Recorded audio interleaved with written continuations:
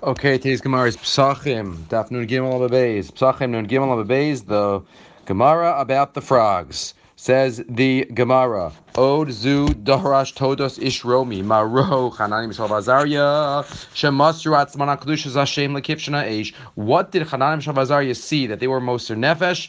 On Kedushas Hashem, why did they jump into the Kivshana Eish instead of bowing down to the idol? Again, one might say, well, it's a pasuk, avodah zara. So the Rishonim deal with that. What's the whole question of the Gemara? Is it a chiyuv? Is it not a chiyuv? But either way, the Gemara says, who did they learn from? Nasu kal vachomer ba'atzman mitzvar de'im. They darshan the kal vachomer from the frogs in Mitzrayim.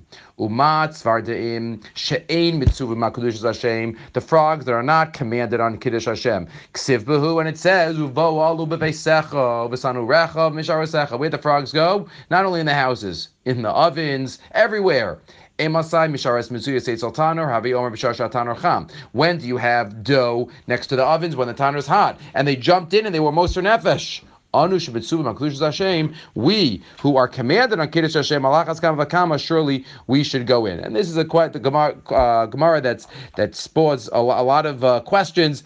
Frogs are in mitzvah. What do we learn from the frogs? Were they mitzvah or not mitzvah? Why don't they just learn from the Kiddush Hashem? But some of the Bali Musar say that, what do you mean? Hashem told them to go into the ovens. So what do you mean they were Moser Nefesh and they did it as volunteering? They had to do it.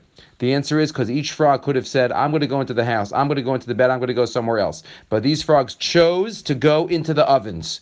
They chose to be Moser Nefesh, and that was the Gavlis. And maybe that's exactly what Chamash Azaria did, even if they weren't Mitzvah in that situation. Maybe it was a situation of potential Kiddush Hashem, and therefore they learned from the frogs. Again, there's a lot about the frogs, but we'll leave that for now. There is one other Gemara just that we're here. It was a short one, so it's a one-liner, but an important one. It's also a Maseches Psachim. On the next daf, on Nun Daled Amud Aleph, the Gemara says there were 7 things that were created before the world was created. Shiva Dvarim Nivru Kodem Shnivra Ha'olam. Gemara appears here and one other place. Ve'eluhim, what are they? What does it mean that these things were created before the world was created? There's something about these items, these institutions that needed to precede the world. The world couldn't exist without them. And maybe this is the goal of the world. Torah, Tshuva, Gan Eden, Gehenim, Kisei HaKavod, Beis HaMikdash, Shmo Shel Mashiach.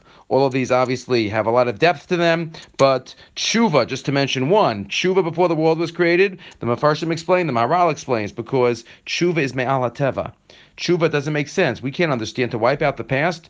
Only HaKadosh Baruch Hu understands this, and that's why Tshuva is Me'al HaTeva, from before the world was created. It's not based on basic natural law, and that's why Tshuva was before the world. Among the other things, Torah, as the Zohar says, Hashem looked at the Torah as the blueprint for the world, and all the other items on the list. Have a great day.